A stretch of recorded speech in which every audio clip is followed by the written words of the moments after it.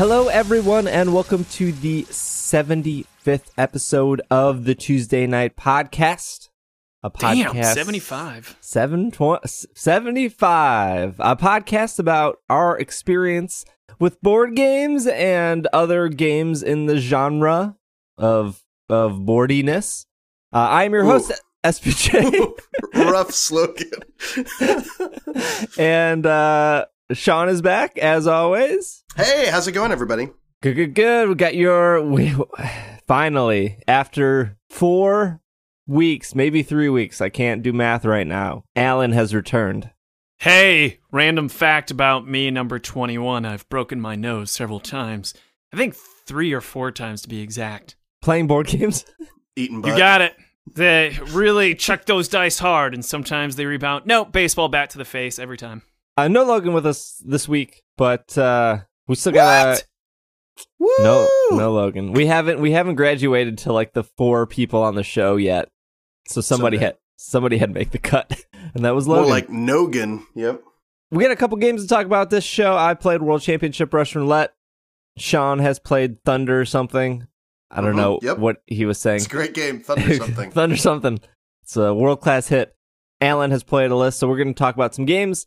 And then I have an email specifically for both Sean and Alan that we'll address here at the end of the show. Oh. But I haven't received my copy of World Championship Russian Roulette yet. Hey, SPJ I just filled kidding. out my survey for 2 rooms and a boom. Why hasn't it shown up yet? I think that'd be funny if we just read customer service emails off as opposed to podcast emails. The funny thing is, our response is usually, you mean from like 3 years ago? We'll get right on it. No problem. We'll hop on it, yeah. do you still, no, serious question, do you still have people like completing your 2 rooms and a boom survey? Yes. Yeah. Is there a cutoff where you're just like, hey, we fulfilled these a long time ago. Where were you? Or are you still in the camp of we have to honor everything, even if it's 5 years later? The hard part would be if it got far enough along, I'd want to track down and make sure we didn't send them one, because you sort of lose track of all that stuff, right? And it becomes harder and harder to search for it in Amazon. I would honor it for pretty much forever, unless we like stop printing the game. At that point, I would say like, sorry, no, that game's out of print. Go fuck Someone yourself. paid for the game. Yeah, we want them to have the game. It's just the right thing absolutely. I take it as a compliment that they came to Kickstarter specifically to back our game and basically aren't on Kickstarter ever other than that. That like they totally forgot about Kickstarter, whatever that was, because that's usually what happens. It's a really good point. Yeah.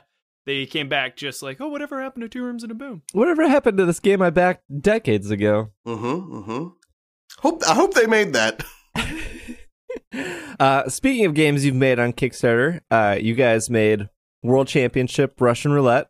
I played it, so a little bit of background about me. Obviously not involved in that project, but I originally played it at Gen Con, I think about a year before the Kickstarter went up. You guys were still using the print and play stuff where like the ink kind of got on your hands. I don't know if you... I was a Game Crafter prototype, yeah. Yeah. So I played it there once. Really liked it. I was coming from a fan of bluffing games. Like I really like Coup and Skull and stuff like that. So it was really in my wheelhouse. Before I explain the game I played, well, game of World Championship Russian Roulette I played, how is the overall Kickstarter going? I'm assuming all rewards are out. Last time we talked, I think you were sending out international. Is that all still going smooth with Amazon and having copies and stuff?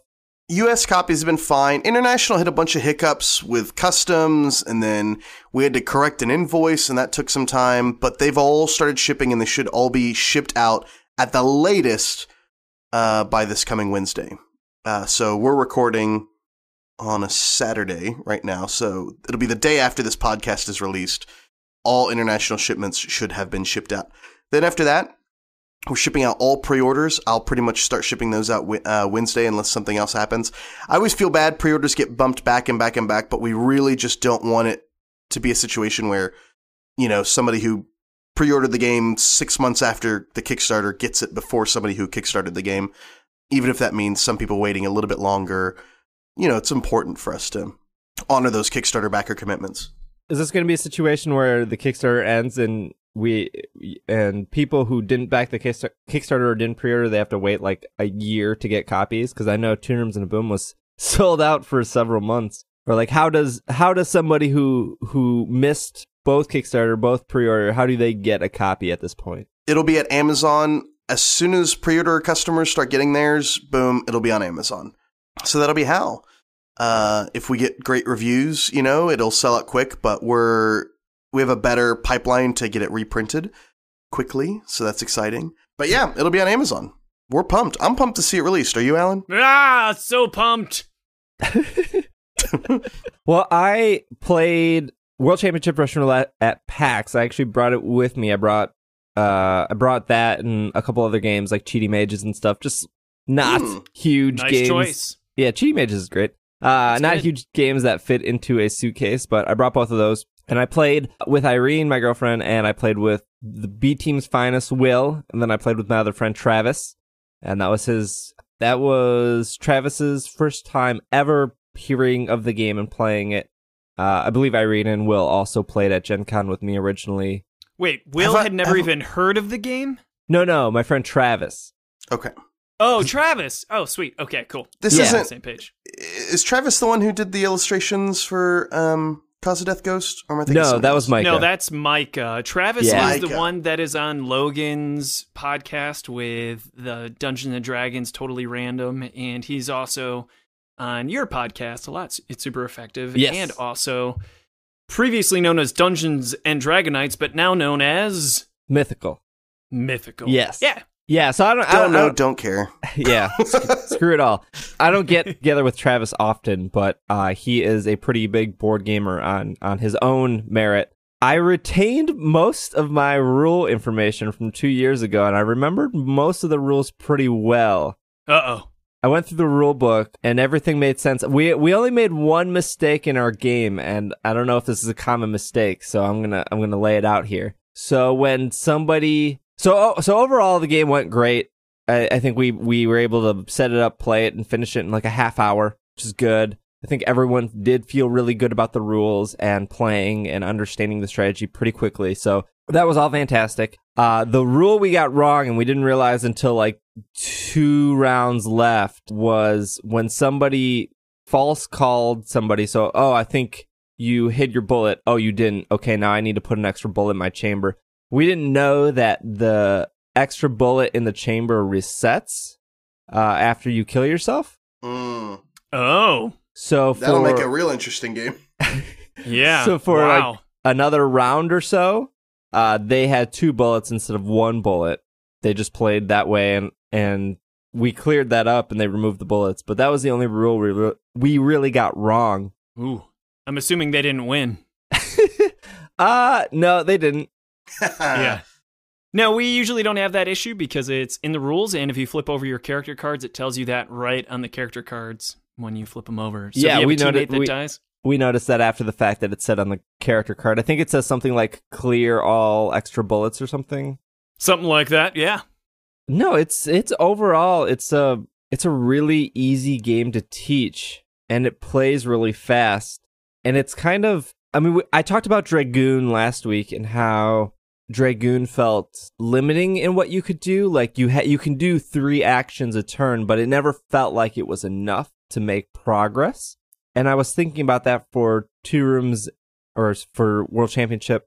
Really, you only have like 1 or 2 things you can do, right? You can hide your bullet or not hide your bullet, and then you make a gamble. You make a bet on what you can do, but I still felt like thematically that fit. If that makes any sense? It makes sense. It depends on what phase you're doing. So that's the whole element of elegance, having simple decisions. So each of those decisions have to have weight if your decisions are simple. So in the first phase with Pocket, do you pocket a click card? Or do you cheat like a dirty son of a gun and pocket the bullet card? Then the bidding. So what are you going to bid on? And then do you challenge someone? Do you risk getting an extra bullet in your gun? Or do you get the 3 extra action cards? And then finally, when do you play action cards? So that's pretty much where the decisions come into play. And there's individual ones like Peek the Boo, when you get to peek into your gun to see where the bullet is, and then who do you choose so that they can see and one of their cards from their gun deck. So there's plenty of decisions galore, but each one of those decisions, there's only a few options. So yeah, I'm totally on board with everything you're saying. I had the worst luck ever of you get 4 characters and I lost the first 3 rounds. So I lost 3 characters in 3 turns. Oh, it's a tough spot to be in. Because all I was betting was 2 the entire time, and my bullet was 2 all 3 times in a row. And I was like super bummed, right? Because like that's a low bet, that's a safe bet. A lot of people are betting 2, but the cards you get in return for losing, like that's the catch up mechanic, right? Of like, okay, now I have these cards I can play. Absolutely. To stay in the game, and like.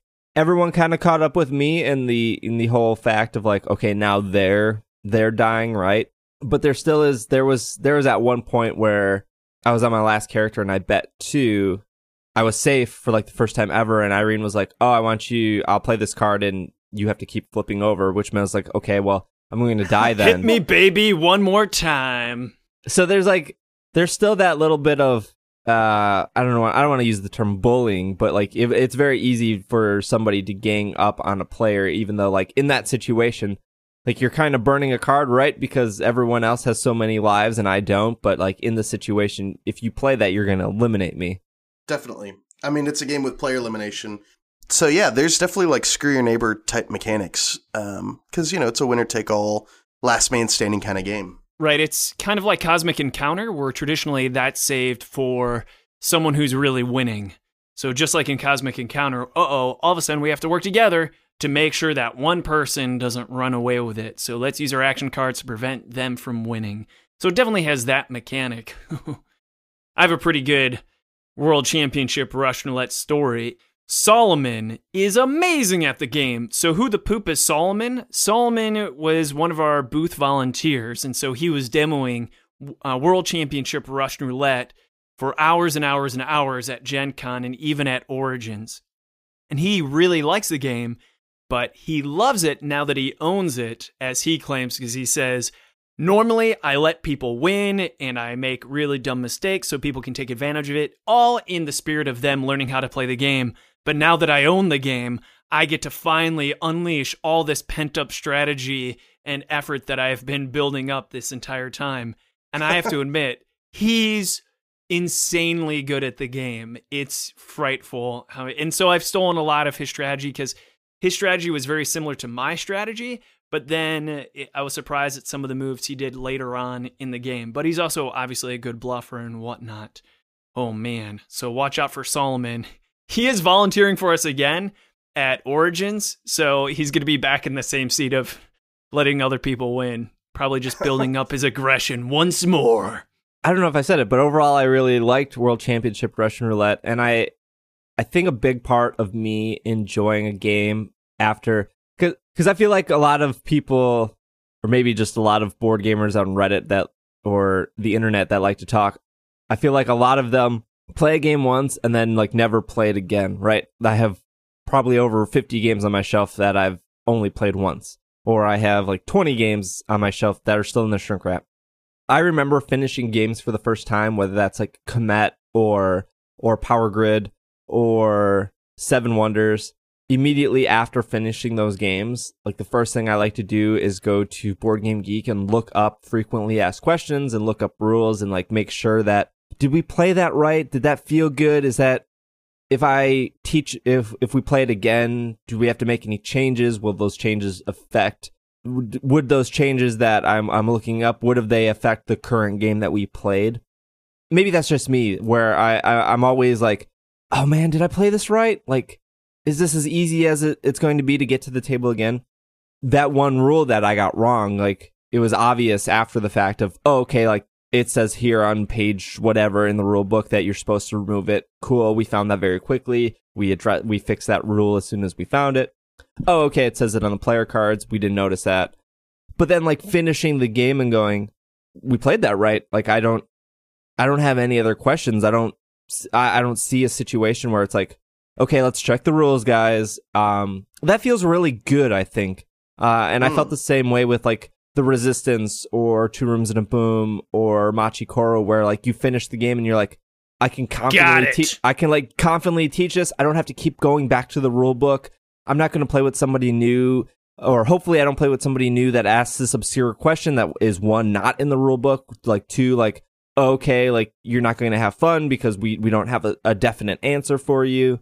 Okay, everyone, wait 10 minutes for me to load up Board Game Geek on my iPhone, and it looks terrible on mobile, and like attempt to find this obscure question. There's like so much value, I think, to like finishing a game and going, I have no questions about the rules. This feels really good. I feel confident teaching it in the future. Absolutely, yeah. I've been on a big like vintage board gaming binge recently, and one of the things I'm constantly impressed by with some of these older games, not like the super heavy Avalon Hill ones, but I'm talking like Milton Bradley, Parker Brothers games, is they really get these games down to where like the rules are so easy to remember and they're so reinforced by the gameplay and they're naturally what you would think to do anyway. And I think that's really a sign of the fact that they were, I mean, that's mass market, right? This is before there was even a hobby board gaming niche, right? And so that's something that I think we're always trying to do is like, how can we get these rules to be simpler? How can we get it to where you're not having to look up something dumb like constantly, to where if referencing a rule is a part of the game enough to where you need to do it a lot, that needs to be part of the components. Like for us, like the challenge rules for World Championship Russian Roulette are something you would typically have to reference a lot. So we just put it on a card and made it a component of the game that you actually use. That way, it's not like something you're looking up all the time. It's right where you want it to be when you're using it. Does that make sense? Yeah. And like a game I loved from Gen Con last year was Tada. And Tada's rulebook is like a single pamphlet. Like you just open it up, it lists the rules. I think there's like 14 of them, but they're all like sentence fragments. They're not even like, they're so easy to learn. And I've showed that game to many people and I've never had to look at the rulebook since the initial playthrough. And then like on the opposite side of the coin, I remember like playing King of Tokyo, and I don't think there was a single game of King of Tokyo I played where I didn't check the rulebook at least once, and it was almost always because of one of the ability cards of like, okay, this ability card makes sense, but now what happens if it's against this ability card? Like what comes first, or what does what, or what about this ability card? And that's not to say that King of Tokyo is not fine. It's just, I don't know, it's just something about going back to the rulebook is like, ugh, okay. This is... Yeah, you kind of want the rulebook to be like one and done, right? Like you want to read it while like people are getting their drinks and then put it aside and lose it forever, right? I remember not needing rulebooks all the time as a kid. Like, oh, we lost the rulebook to Clue. Like, all right, whatever. You know, everybody knows how to play this game, you know. So yeah, I think that's a huge compliment that you got through, you know, your game of World Championship Russian Roulette. And aside from that one rule, which I did look up and it is on the component, it says, reset your gun deck. Is the final card text. But I think that's huge. I think that's really good because board games are about playing, right? Like if you like reading rule books, there's nothing wrong with that. That's why I play role-playing games, right? I love reading the rules to a role-playing game. But it's expected that you're going to have to reference stuff in books and tables and role-playing games all the time, right? And that's why information design is so important in role-playing games. But I think in board games, we want all the action to be on the table, right? Yeah. Speaking of on the table, Alan, what have you gotten to the table? Well, since last time I was on, a crap ton. But if you want, I'll talk about, since you mentioned Tada, which we have played, goes over like gangbusters. So simple, so funny, so memorable. Rolling the dice, have to do what you need to do in order, and everyone has the same thing, like everyone's cursed, so it's like you have to scream something every time you roll, or you have to use one hand. It's amazing. Then I got Voodoo by Mayfair Games onto the table. I'm sorry, Mayday Games. Big difference there. Mayday Games Voodoo. And it has a very similar approach to it. In fact, on the very back of the box, it says, roll dice, cast magic, and win points. The difference is, not everyone's going at the same time. It's turn-based. You get dice. You're rolling dice, hoping you get the right icons that are the ingredients for spells. And then when you cast a spell, you put the spell on someone specifically, and then they have to do something for the rest of the game unless they screw it up, then they basically lose points or something like that. We stopped playing it because when we were playing it, pretty much 10 minutes in, we realized, you guys, who wants to stop playing this right now? And everyone raised their hand. And then I said, who here wants to play Tada instead? And everyone raised their hands. And now this may sound like I'm a shill for Stephen Avery because, yes, he is one of my best friends and I love his game design. But I think objectively, it'd be hard to find someone that would disagree with the following statement. When compared to Tada, Voodoo sucks! Tada is just such a beautiful game, too. I think it's a classic, like, leave it on your shelf. Not like don't play it, but like... Find it in your grandparents' basement. Yeah, it's got that timeless quality. The illustrations are beautiful. The components are beautiful. The box is beautiful. It's got that Rocky and Bullwinkle look that I love. I'm definitely getting sick of the font in the Voodoo logo. I'm seeing it everywhere because it comes from a website called Blambot, and it's, we've even used Is it Wisdom that same Script? font. I feel like Wisdom Script is used everywhere. It's just, like it's a really good, like cool looking font for comic books that's for free on this website. But you're seeing it pop up a lot in board games these days. I think Survive uses a very similar one, if not the exact same one. Yeah, I just looked it up. Yeah, I know exactly what. Run, Fight, or Die used it as well. Run, Fight, or Die used games. Yep. I'm typography nerd like that, where it's sort of like, all right, let's move on. Let's find some interesting stuff. Like Tada is a super vintage looking, just really classy looking font that probably nobody would think to use now, right? So, I mean, I don't know. CMON Games, and I hate that they're going by CMON and not Come On, because I'm Come on, CMON. Come on, CMON, get it together. They're just killing it in their art department, so, no arguments there. Tell me about Thunder something. Thunder Road. Woo! Old school Milton Bradley game.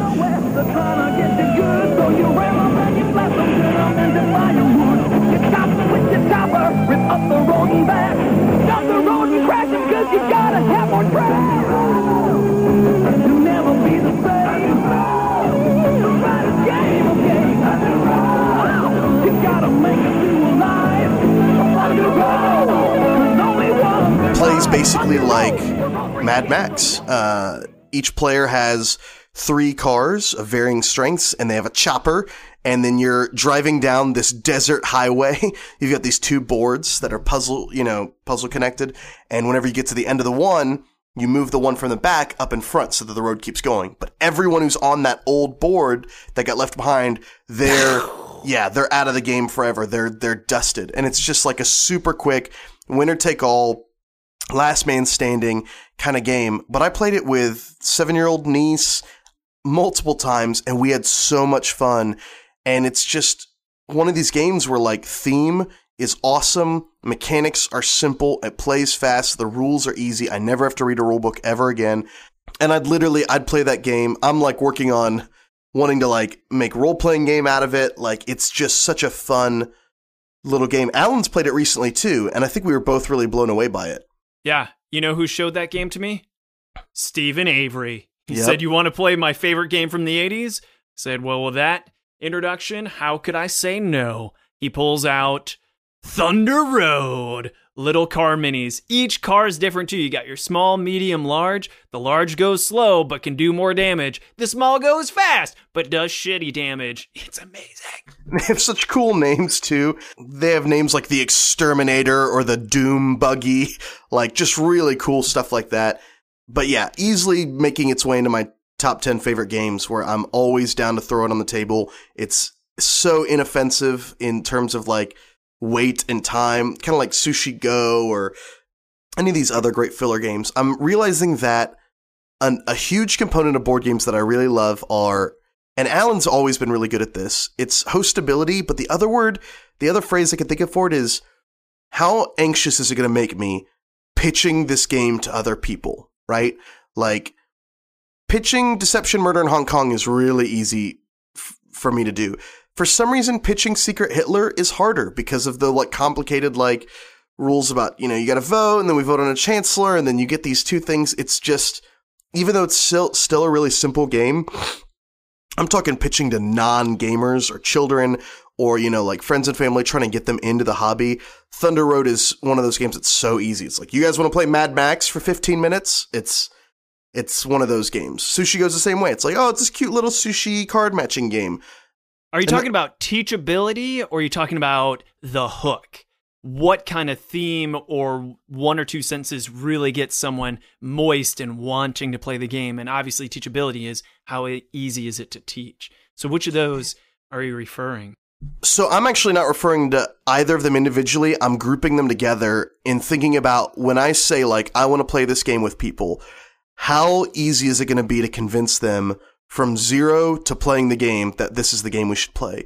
And sometimes that's teachability. Sometimes it's like, it's so easy to learn, don't even worry about it. Like Guillotine, which is not my favorite game by any means, but it's so easy to learn, it's like we might as well play it, right? And then some of the games, it's thematic, right? It's like, oh, you're in Mad Max, whatever.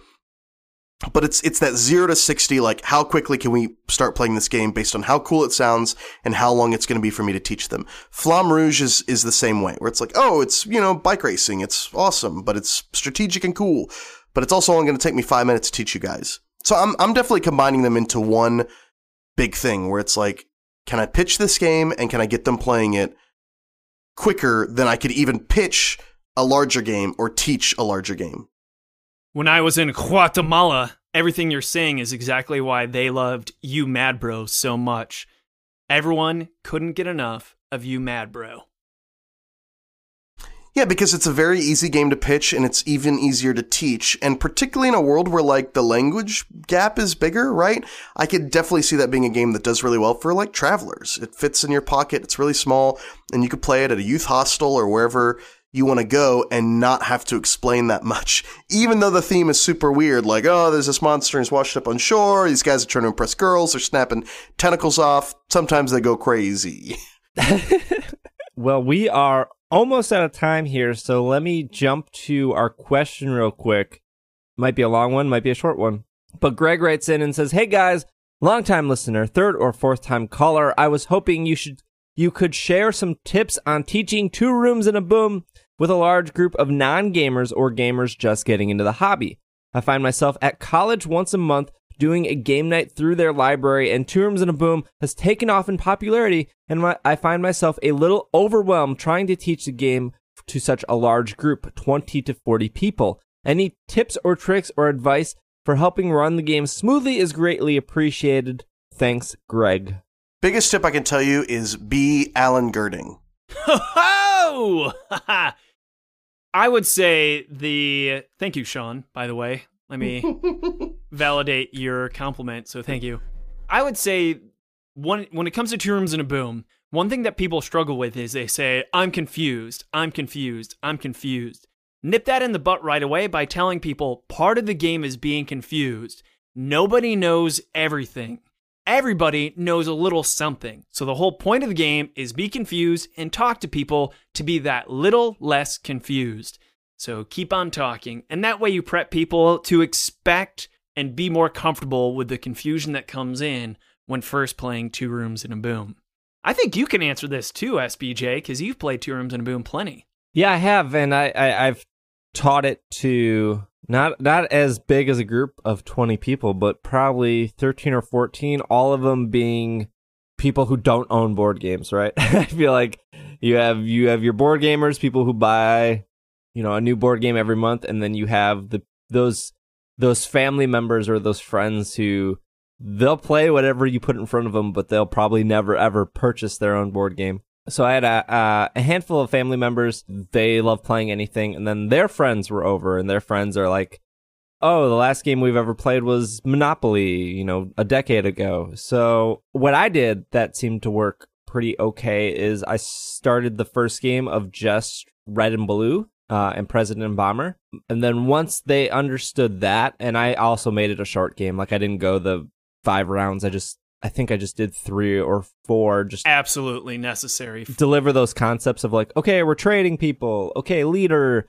Okay, you're either on a red team or a blue team. Like very as simple as you can make 2 Rooms and a Boom.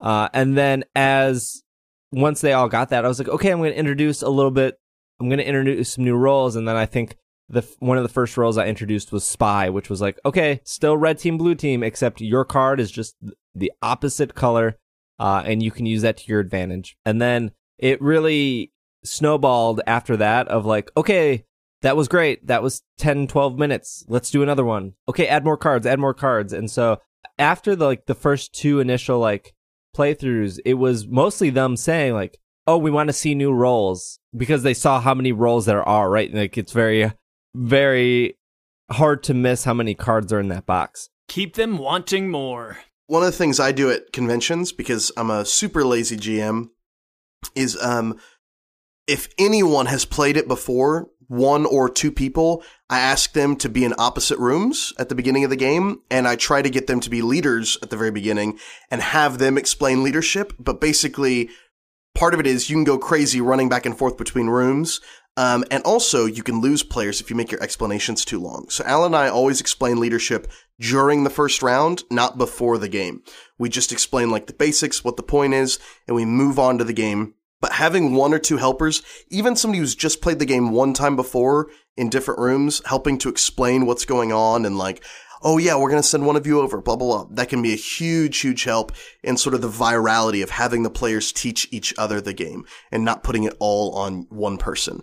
Obviously, that first game, it's a little tougher, but, do vanilla rolls, 3-minute or 3-round game, that kind of thing. But as soon as you can, start nominating people to be your little helpers in the rooms. And that will really go over well in terms of just getting the game explained. Like, what are we doing? Who's this? A lot more quickly. Totally agree, Sean. The quicker you get them in, the better.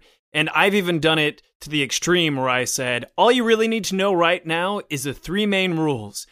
You got to take care of your card. You can do whatever you want with your card, but make sure you take care of it. Don't throw it away. 2, you can't leave your room unless you're one of the hostages. So just plan on not leaving your room. And 3, you're not allowed to communicate with the other room. So no shouting across the room. And then with that in mind, people are like, all right, well, now what? And then everyone else kind of helps them. Like Sean said, especially if you have experienced players that you told ahead of time, hey, help these new people out.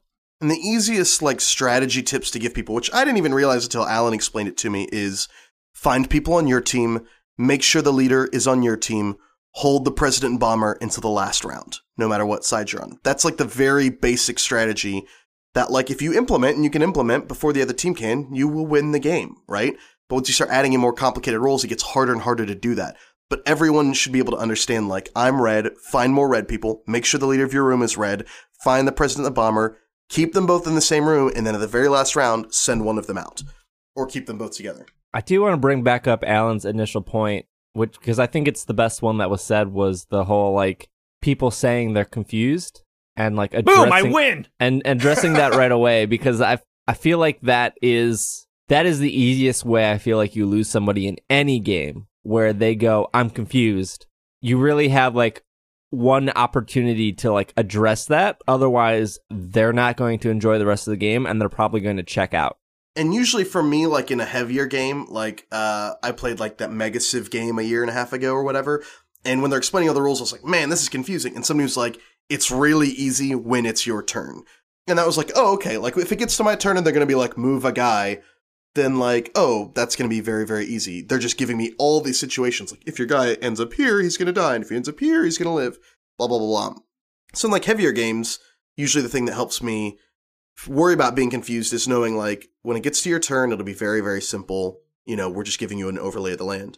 But in a game like this, saying it's going to be a little bit confusing, that's part of the fun, would also nip that in the bud really, really quick. The truth of the matter is when people are faced with a board game, they automatically think of chess. And the hardest sell about getting new people to play board games is they feel it's an intelligence test, because there's this huge misnomer that being good at chess means you're smart, which conversely means if you're bad at chess, you're an idiot, which isn't true at all, but that's how people feel. So when you say, hey, you want to play a board game, a lot of people, whether they realize it or not, feel that you're saying, hey, you want to find out if you're smart or an idiot? So they're really hesitant, reticent to go ahead and play that game.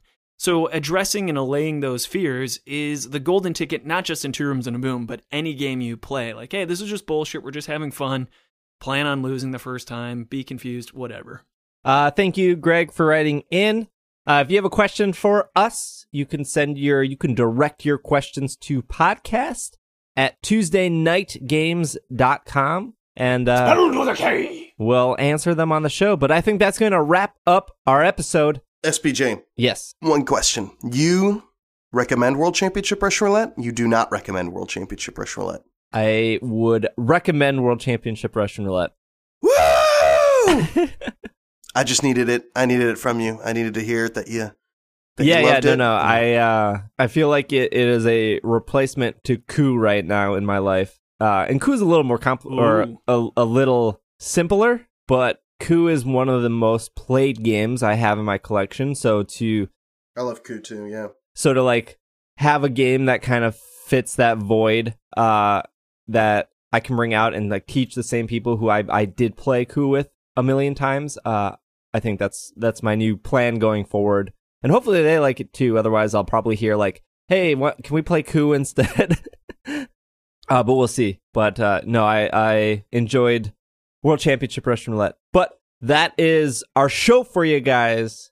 Like I said, if you have any questions or anything, podcast at TuesdayNightGames.com.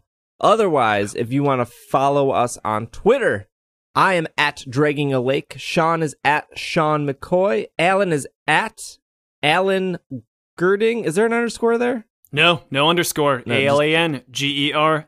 Ding. Ding, ding, ding. And if you want to stay up to date with Tuesday Night Games and the Twitter, that's going to be at PlayTKG.